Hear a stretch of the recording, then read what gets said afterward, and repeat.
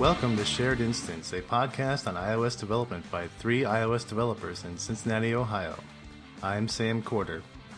I'm Alex Argo. And I'm Alex Robinson. This is episode 142. Hey guys, long time no talk. So, funny thing happened last time we recorded. The 11.3 came out pretty quickly. I don't know if we actually got our episode out before it was released, or if they beat us. I think we did, because we thought it was going to come out when the event happened, but it wasn't like a couple days afterwards. I forget.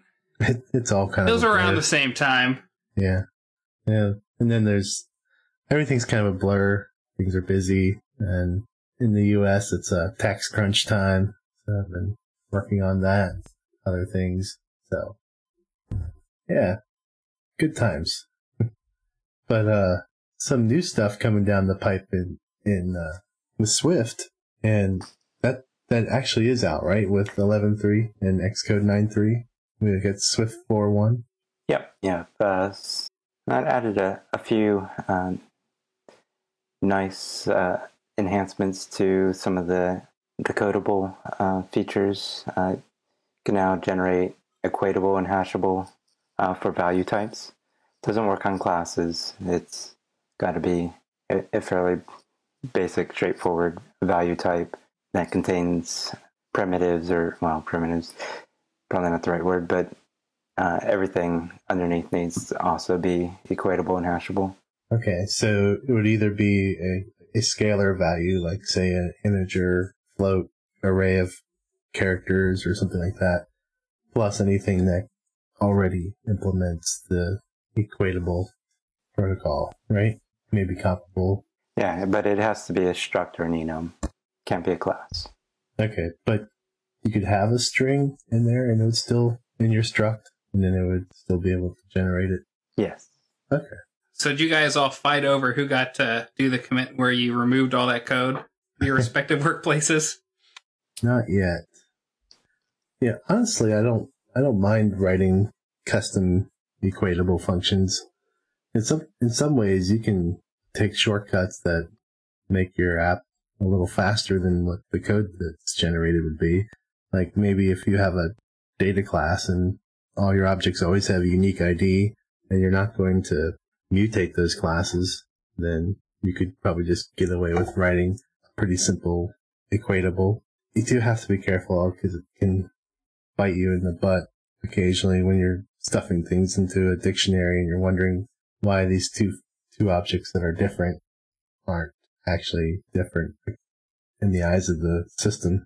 Yeah, it's nice that we have a default implementation now. If we were to be using Swift, that is. Yeah, you can use a data class in Kotlin if you want to. They do it there too for objects, since there is no such thing as a struct in the Java land. Yeah, I have used those. Those are nice. One thing I also noticed that Xcode 9.3 brought us was it dropped support for like Swift. I don't know, some old version of Swift. Apparently we had an SDK that was with it. Do you guys know which version it dropped? I didn't see that in the release notes, but in earlier versions of Xcode 9, you could do Swift 3 and Swift 4. So you can still do Swift 3 and Swift 4, from what I could tell, but it's like maybe it's Swift 3.2 it dropped, but you can still do Swift 3.3. I'm not entirely sure which one, but for whatever reason, I had an SDK that was written in that. So we're waiting for them before we can jump to Xcode 9.3. We're stuck on 9.2 for now, but won't name names on companies who do that. But I guess that's why we're hoping Swift 5 is going to bring us the stable ABI. So is this SDK a binary SDK? Mm-hmm. It's a Swift framework that we were handed. Yep. Yeah. So who? Well, I don't want to say their name, but I'm just like, who the heck is out there distributing a binary SDKs? Well, it worked. Swift? It worked for a year, but yeah, they've told me that both they are updating to a newer, to a later version of Swift, and they're also working on a Objective-C SDK that is feature comparable to the Swift one. Although it seems like the wrong time to do that. I guess I mean, I would just wait until September and just do an update. But although we could just be playing the football Lucy Charlie Brown game with Apple again, and it might be Swift 6. So who knows? Right. But that's gutsy, I guess, to ship a Swift binary SDK. But it's also pretty terrible to not have updated to at least Swift 4. I mean, they said it'll be out by the time this goes live, I think. So, yeah, but Swift 4 has been 7 months ago, and they knew about it, 10 months ago. I've come to terms with it already, and we're dealing with it as we can. Yeah, but it's somewhat frustrating, right? And it makes me feel really great about our Objective-C that equatable is all this stuff, our equals and our hash code stuff is all not changed. Everything's good. Code from 9 years ago still compiles. I'm happy. Yeah, I mean, on the one hand, you can write the code basically just one time and keep shipping that binary and just maybe update it for whatever new platforms come out. Yeah. But choosing a Swift SDK kind of means you're promising to keep current with Swift releases so that your users aren't being held back by you. And those guys are definitely breaking that promise. Yeah, a lot of the people who are like, oh, we want new features in Swift. We don't care about stable ABI. They weren't people who wrote SDKs. That was always like, yeah, those people would really like it if Swift had a stable ABI, so they could actually do that and be somewhat legitimate without having to deal with all this stuff. Like, I don't know what you do. Like didn't Dropbox switch theirs over to Swift at some point?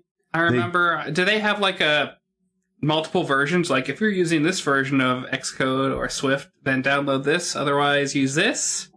Or what do they do? I know they did switch to Swift, and I don't know if they have a... That might have been the open source layer, and maybe if you use a build system, it would be fine. CocoaPods or Carthage. I can't imagine it would be the binary that they're shipping. Yeah, it looks like it is open source, like you mentioned, so maybe people, you just do a CocoaPod or whatever, but their code hasn't updated, 5 months ago is the latest commit, so... Well, their official SDK on their website only it does mention Objective-C, and they have a Swift version, Swifty Dropbox, which is open source on GitHub. Which, don't get me wrong, is fine, but there's stuff you have to deal with when you are doing that. Yeah, that would be kind of messy, because you would have to maintain parallel versions, and if you have a bug in your SDK, then you have to update it in all those different parallel versions. Although, didn't we get Swift static libraries with this Xcode version? I think it was an earlier version of Xcode 9. Was it earlier? I'd have to look at the release notes. But there were some updates related to that. I think the CocoaPods just released support for maybe that's static libraries. I know someone just did. Yeah. Well, any other cool goodies with Swift 4.1 for the initiated? Yeah, so Codable now supports encoding, decoding strategies. So instead of assuming camel case, you can support snake case or write your own encoding and decoding strategies. And by snake case, you mean insane case, right? Lowercase separated by underscores. Yeah, insane case. Insane case. I'm not opinionated. No, not at all. So snake case is the insane case one? Yeah. That's weird coming from a Ruby developer. Or a previous Ruby person, I should say. I've written in several different languages over my years. Yeah, that's fair. I write you in liked whatever Ruby for a while, though. I did. I liked Python for a while, too. It's a great language. Hey, Python's coming back. Yeah. It's big in the data processing world these days. And machine learning as well, I believe. Yeah. Yeah, more in that realm. The AI, like TensorFlow and things. But I don't know if you guys saw this, but TensorFlow, Latner apparently is having his Swifty influence over there at Google, and they're writing a version of TensorFlow using Swift, or making Swift a first-class citizen rather than just binding to the libraries. It's funny. Yeah, so I'm not really sure if they're rewriting it all. I didn't have time to read the full post, but they're going to treat Swift like a first-class citizen rather than say something like how they do with Python, where you just import the DLL or shared library into your Python VM. So what's better about the new Swift 4.1 Codable again? You can support different strategies for encoding and decoding. So if you don't have control over the API, you can support other conventions. Otherwise, you have to basically roll your own. Hence our snake case discussion. Yeah. So do you just have a list of ones that you can choose from now, or can you do a custom? You can do a custom strategy? one. I haven't looked into it in any detail, but my understanding is you can use one of the two supported or write your own. I like to separate things with bang operators, so Double colons. Snake stuff. Yeah. Hyphens, dots. I think you still have to have at least valid JavaScript for your JSON objects. Yeah. I mean, anything can be valid JavaScript these days, right? There were also some updates for Xcode 9.3 in addition to Swift 4.1. There's now a command line tool for generating code coverage reports called XCCov. And it's pretty cool. I believe you can pick different output formats. Yeah, I've tried to mess with that before, and there's all kinds of hoops you had to jump through to do it. And I remember it got added to Xcode server at one point, but I guess this is kind of the command line version, so that like everyone else who runs their Xcode builds on Jenkins or whatever CI server they use can actually do it easily now. Not Buddy Build. Nice. Not Buddy Build. Well, you could still be running on Buddy Build, but yeah, not many people. Yeah. Not for much longer, I guess. And when you did that, I remember, was it you that set that up where we worked together? Oh, it's possible. Yeah, I think I may have done that. And then the coverage it broke reports, all the time. Yeah. Well, the coverage reports were in a format that was Xcode specific. And they generated like LCOV files, like LLVM coverage files, and then you had to do some crazy Python script to convert that to like an XML format that there were lots of tools that would read. Okay. So it was fun figuring that out. I'm glad that people don't have that pain anymore, or will not soon. Yeah, finally coming up in the world. And I think there is some enhancements to parallel builds in Xcode 9.3, although I haven't been able to try them out, and I've been doing some Gradle builds recently, so I'm sure whatever it is going to be way better than what I'm dealing with right now. So looking forward to that parallel build stuff. Gradle is just a giant hammer when you need a fly swatter. It can do so much, but it's so heavy and so big. It's really hard to understand sometimes. So what else we got? This one I missed, but Sam, I think you pointed out that 11.3 added support for progressive web apps in Safari and web views. Yeah, I guess that they can, like the old style apps where you could bookmark them and put them onto your home screen. You know how you could do that in Safari and just kind of launch the web page. Mm-hmm. Yeah. Like the original App Store for iOS and iOS 1.0 when it was just iPhone OS. So yeah, they can help now do that kind of thing a lot better. I guess the code is still stored. The web pages are stored on the device instead of just being a straight up link. You get access to some platform things. Like, you can still do geolocation, some of the sensors, the camera, and Apple Pay, which might be important. One of the other things that's interesting to me too is that it does support WebAssembly. So I think that was added in iOS 11 or one of the later revs of iOS 11, but that to me is kind of, I don't know if it's going to spell the end of apps. Like I think the answer is no, it won't.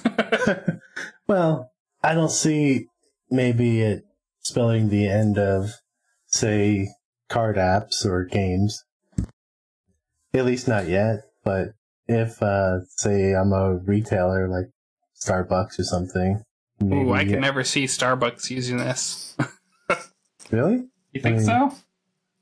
You can, say, have a pretty good interface in your web app, and it looks good. It doesn't have to, like Starbucks app doesn't really look native. And if you're actually rendering a UI in WebAssembly, that would be cross-platform and near native speeds, and you don't have to deal with all the garbage that is JavaScript. Then see, but then you're gonna get the kind of the cross-platform, I mean, React Native style app, if you will. It's better than just like some of the older versions of cross-platform apps, but it's still a web app. More like the cross-platform Flutter version where you have everything is material design, because React Native at least does make you write the view layer per platform. Well, but they do have cross-platform like navigation things that aren't. I mean, you can write like a hamburger menu navigation app with React Native or WebAssembly, and probably will look fairly similar, or a Flutter one. I mean, it's just not going to be right up there with the native apps. You're not going to be able to like reproduce the functionality of a tab bar, something simple as that. It's just not gonna be the same. Like I can't imagine like consumer apps using the WebAssembly stuff. I would say that this adds, for those that aren't familiar with what a progressive web app is, in addition to access to more of the platform services, there's also the concept of service workers, of being able to offload processes, as well as a cache API for working offline. So kind of the big deal here is getting closer to that point where people who are building these progressive web apps can finally have a truly cross-platform solution. But looking at the support charts, looks like there's still a bunch of gaps there, so it's going to be a little while, perhaps, before we see progressive web apps take over. Yeah, I don't see them taking over top-tier apps, but I do see them as, say, credible alternatives to having a mobile website that you use. Retailers, I think they're a great candidate for having PWAs, especially the ones that are less frequent, like a Starbucks or a restaurant where you're going there on a regular basis. Having that app installed on your phone makes a lot of sense, but something a little less frequent, it'd be nice to have. Yeah, well, have that same level of experience without having to install the app. Right. I mean, you can store about 50 megabytes of files offline on iOS. If the user doesn't use your app for a while, the OS will just delete the files, kind of like in a way, say, the Apple TV does with its caching system, because nothing is actually stored. In Apple TV, you don't actually have access to the local storage. You can only put stuff in caching folders. So, I don't know, I just feel like there's a certain tier of apps that this would apply to. Conferences would be another great example.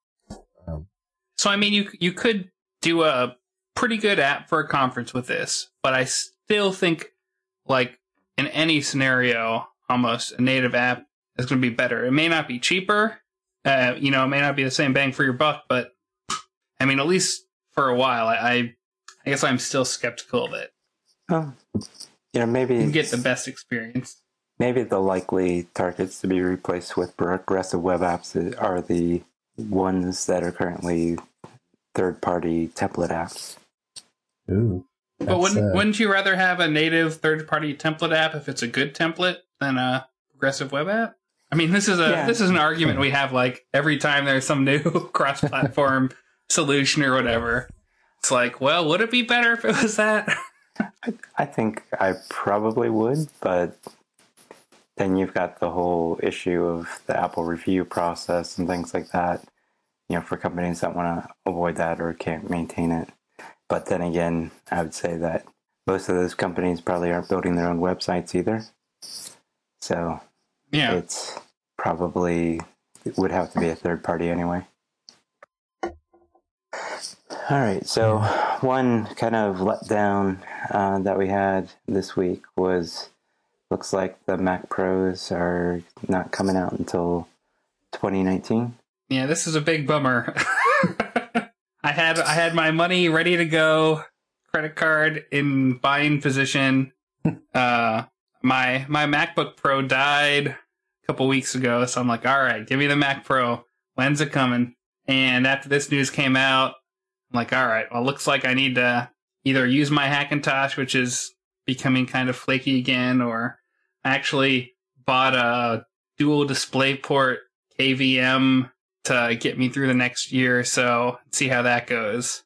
I'm hoping it works with my 5K monitor, but I don't have much hope that it will. It'll do it just in 1080p, and you'll hate it. Well, it says each of the DisplayPorts support like the 4K at 60 hertz. So if that's the case, I'm hoping, the weird monitor that I have is a 5K at 60 hertz display, but over two older DisplayPort like connectors, like the big ones that came like this originally launched when the last time the Mac Pro updated. So you would have two like mini DisplayPort to DisplayPort cables plugged into it. So I have an adapter that takes a Thunderbolt 3 to two DisplayPorts, and I'm hoping that'll work with a new laptop. Wish me luck on that one, but yeah. So are you going to wait till June to see if they release a new MacBook Pro? Or are you just going to go out and buy last June's MacBook Pro? Well, so I bought the 13-inch MacBook Pro for my wife and asked her if I could use it until new MacBook Pros come out, and then I'll make a decision. Maybe I'll keep this one and get her a new laptop, or if they're that much better, then a 13-inch Touch Bar MacBook Pro isn't a bad laptop for her to use either. So we'll see what happens in June. But yeah, it seems like they could have just slapped a Xeon in a box and called it a day. I don't know what I'm scared of what this new quote modular unquote thing is going to be, because they don't seem content to ship just a box where you could plug components into. That seems like that's not what we're going to get. I have to imagine that the demand for desktops is really low these days. And a laptop, when you can get a cheap Windows laptop or a Chromebook for a few $100s, and I think even inside most large organizations, rather than issuing desktops, they're these days just doing laptops because it's not really that much more expensive, and you get a lot of portability gains. I think you're right looking at the market overall, but there are definitely specific niches within the computer market that demand a Pro Mac, or Pro hardware in general. Yeah. Video and audio processing. Definitely. Yeah, there was definitely some. Talking with one of our clients, debating between like an iMac Pro or something of that caliber compared to Mac Minis to run their builds, because they have a number of teams building at the same time. Yeah, I think no one's saying that Apple is going to make a ton of money when they release these Mac Pros. They're going to be way overpriced because so few people will buy them. But I think they're important to just kind of Apple's ecosystem that they exist. Well, that Pro market starts really getting diminished if they are underserved. Yeah, Apple has recognized this, and that's why last year and again now, like a couple of days ago, a week ago, they invited some people in and say, hey, we're still working on this Pro thing, but next year. And they never said that it would be a 2018 product when they had their little round table thing last year. So we were all like, oh, it could be 2019. Ha ha ha ha. None of us thinking that it would actually be. Yeah. I mean, if I were to guess what their plans are, if you kind of look at their strategy of not really having configurable hardware in the sense of the individual computer components, like the hard drives and the RAM, but instead having peripherals like eGPU and some other things. So, you might be able to get a base Mac Pro for a lot cheaper, but then start adding all these modules on for what you need. I really doubt they're going to give us a cheap one, but that would be cool, I guess. Cheap is relative. Like, instead of so for $2,000, you get the headless box is just some Xeon processors and basic memory, and then you need to pay $1,000, and then you add maybe some other, some external storage, and on and on and on. So you get the expansion without having an expandable case. So this is basically like a little box with some fans that are silent that have like 10 USB-C / Thunderbolt 3 like full speed ports on the back, like with massive bandwidth. I don't know. Like, that's the only thing I can picture with modular outside of what they have today, or what a typical PC, high-end PC is like. But I don't know. I mean, I would pay for like a $2,000 Mac Mini that was kind of that thing, but I still want a good GPU. Apple. Well, a good GPU, and the Pros have the Xeon processors, so those have a much longer shelf life, but a much higher price tag. Yeah, I don't know. I'm torn on if that's what they're aiming for, but I don't know. What do you think, Sam? Are you going to get the next Mac Pro? I do like the portability of a laptop, so no, not unless I somehow have the need to run 20 builds all in parallel. I'll be interested to see what comes out of it, but yeah, it's not something that I fit the target market for these days, I don't think. Yeah, maybe we just need the Mac Mini Pro. That'll solve everyone's problems and get Apple lots of money. Yeah, I wouldn't. Well, depending on what the price of a Mac Mini Pro would be, I wouldn't mind having a nice machine like that I could just sit on my desktop and run various servers off of. The iMac Pro is a decent machine. Performance-wise, it's excellent. Price-wise, it's debatable, but it's just so hard to swallow that price tag, knowing that you can't upgrade it. And it's thousands of days old at this point. Yeah, I think it's getting to the point where it's like a toddler graduating from preschool, maybe heading towards kindergarten. Maybe not quite that old, but really close. Yeah, I know we haven't, our Moore's Law hasn't really been such a thing these days, but that's still, for that price. And GPUs it has been. Yeah, that's true. Right. So if you're a gamer, the Mac Pro is probably the worst choice possible. If you're somebody who needs to render a lot of video, the Mac Pro is probably still not a good idea anymore. Yeah, I guess we're going to have to see what happens, but I'm scared. So, I think that's the bottom line for me. I'm scared. One arguably positive thing, hardware related, is you can now buy the Mac Pro, the keyboard and mouse separately. Oh, yeah. Oh, yeah. I don't know why I can't think of the color. What's the color? The space gray. They're black. Space gray. Or space gray, yeah. There's about at least on the mouse, there's a $20 markup, I believe, between the regular mouse and the space gray mouse. But it's better than the people who marked them up $1,000 each on eBay when they came out. So What about the touchpad? Is that got a pretty big markup too? I didn't check. I was in the store, I guess, over the weekend and took a look at it. They've got the full-size keyboard, the touchpad, and the mouse. I only looked at the price on the mouse. It was $99. It's also $20 more, it looks like. Well, So you can have a fancy, sleek, whatever, go to town. right. Well, I already have the white trackpad, so, and my keyboard is a Logitech keyboard that allows me to switch between various different Bluetooth devices, just a key press. So my desktop doesn't match at all at this point. I've got a pretty solid black theme going on.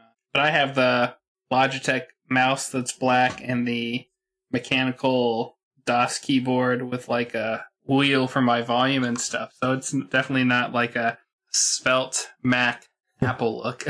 And your command key is probably not even in the right spot. Or is it a Mac specific keyboard? It's in the right spot, but I had to swap the keys and change some OS settings. But it's in the right spot. Doesn't have the right symbol, but it does not have a Windows symbol. It's like this generic DOS keyboard logo. So, it works. Yeah. They do make a Mac specific one, but I was at the store and it was like on sale, so I just got it. But I like it. It's a nice keyboard. Yeah, I've never been one for mechanical keyboards. It's really interesting going between my, full height mechanical keyboard and then my 13-inch Touch Bar MacBook Pro with like the whatever those crazy switches are. It's a very different experience. The butterfly switches. Yeah. It's a keyboard that takes a bit of getting used to, and I don't think you ever really fall in love with it. It's nice to not have to press that far, but there's something satisfying about like slamming down some keys on the mechanical keyboard. Yeah. Well, they're very loud too. For not traveling very far, the keys are very loud. I don't know what you're talking about, Sam. They're not very loud. I meant on the MacBook Pros themselves. Those are loud? Yeah, I think so. The new one is louder than my old 2013 one. Cool. So, as we mentioned, 11.3 is out, and so is the 11.4 beta. We got some features that were pushed back. So the iMessages in the cloud and AirPlay 2 are, as of recording time, both in iOS 11.4 beta. I think they also have like HomePod stereo speakers, some level of support in there, but I don't think anyone has the HomePod firmware for that yet. So just kind of those features that they talked about a long time ago and are getting delayed. Yeah. So it has to come out before June, right? Makes you wonder. Sorry. I mean, I wouldn't be surprised if they just said, we'll put this stuff in iOS 12. Why not? I mean, at this point, what's the point? Yeah. I mean, it does make you wonder if all these features that have slipped for so long, and they're basically bumping into what's going to be iOS 12, if that's taking away the time for new iOS 12 development features. Yeah, maybe support for the Air Power Mat, too. Just putting it out there, too. Yeah. I don't think that's currently in the beta, but that's another... Apple has done a great job of, announcing things way ahead of time and then not delivering. It helps you appreciate kind of the old philosophy of, all right, we've got this new thing and you can buy it today. It's available today. It's not as satisfying when they're like, oh, check out this cool new feature. Oh, that looks cool. You can use it in a year and a half. Oh, that was an old Microsoft tactic. They would announce new features to kill off competitors really quickly. I mean, I think Apple did their last roundtable to, get big businesses to buy iMac Pros because they have their budgets for the year, and if they don't spend them, they're probably gone. So looks like they're not buying Mac Pros, so let's, get us a couple iMac Pros. Yeah. No, Makes sense. Well, yeah, Microsoft would announce new features that their competitors were either already had or were going to come out with, and everybody'd say, "Oh, well, we'll just not go buy WordPerfect or Lotus, and we'll just wait for Word and Excel to get those things," and it would take a year or something. You pre-announce stuff. I mean, this is kind of why they announced the HomePod when they did, is because, like, oh crap, everybody's buying Amazon Echoes and Google Homes, so we need to get something out there. And then, I mean, I feel like they've been doing that a lot lately. It's like, oh, this new thing's coming, or here's a, very beta-y version of it. Right. What are you gonna do? Yeah, it's something that analysts are kind of bashing them about, and it's reflecting in their stock price. I imagine it's something that kind of goes in waves. They'll get their act together, or they won't, and we'll all be Android developers in a few years. Shudder, huh?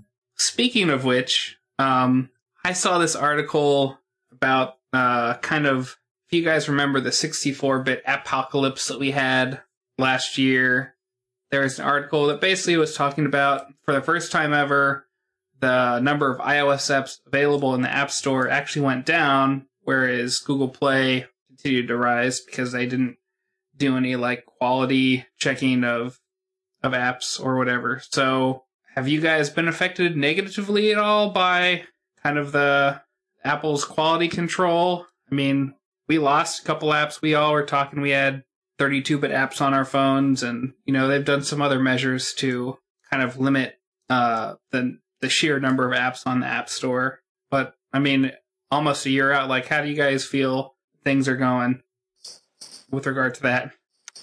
On the 64-bit front, the only impact that I saw was one of our clients had a legacy Unity app that had to be updated to the latest version of Unity in order to run.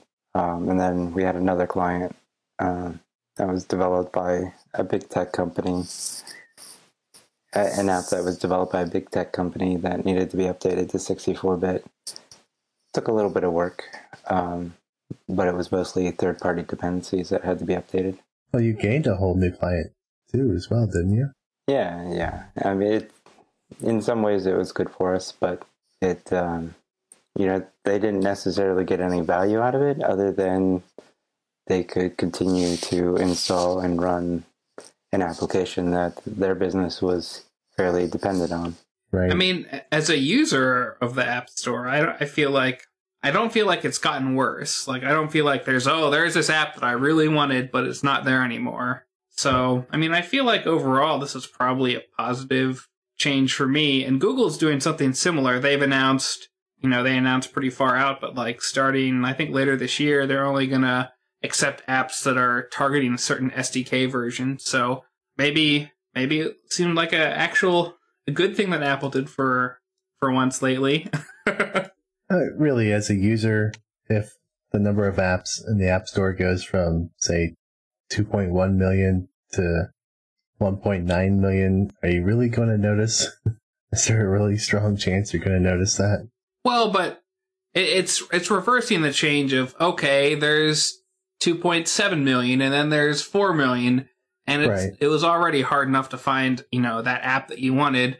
If you get rid of some of the cruft that's out there, then it seems to have been working out, because I haven't heard people complain, oh, this thing that I needed is gone, or I can't find this app anymore, or whatever. That's not something that I'm hearing from people, and maybe that's in my own little Apple bubble. I don't know. But I feel like there hasn't been a negative response to it that I've noticed anywhere, and there's less apps, which is better for app developers, and it's good for people who are consultants, because they have to update the apps. I guess I'm just not seeing the downside of this one. It seems like it's working out pretty well. Yeah, and there's always a cost to being in the store. At a minimum, it's $99 a year, right? As some years it's going to be bigger because you actually have to update your app. It's always an ongoing investment. You can't just throw it out there and be done with it. Yeah, and by forcing updates on the apps, that gets more of the apps to support the new screen sizes that we've gotten and stuff too, because they, have added rules about that along the way as well. So I feel like overall it's probably done pretty good even for users. Yeah. I don't see it as a negative thing. I don't see it as a huge positive. Yeah, no news is good news, right. And there's some tangible benefits to people like us. Yeah, I'd agree with that. Yeah, if our listeners out there, if you do disagree with us on that one, you want to really complain at us, you can hit us up on our Slack channel at chat.sharedinstance.com. We had some good discussions going on today just about the privacy rules that Europe is enacting. So it's not a dead Slack. I still don't know what I'm going to do, but yeah, that'll be a topic for next time. So yeah, if you want to discuss that topic some more with us, feel free to drop in our Slack. And in the meantime, you guys want to tell us where we can find you on the internet? You can find me at AJ Robinson on Twitter. I'm at Alex Argo. And I'm at Sam Corder. And I'll talk to you guys next time.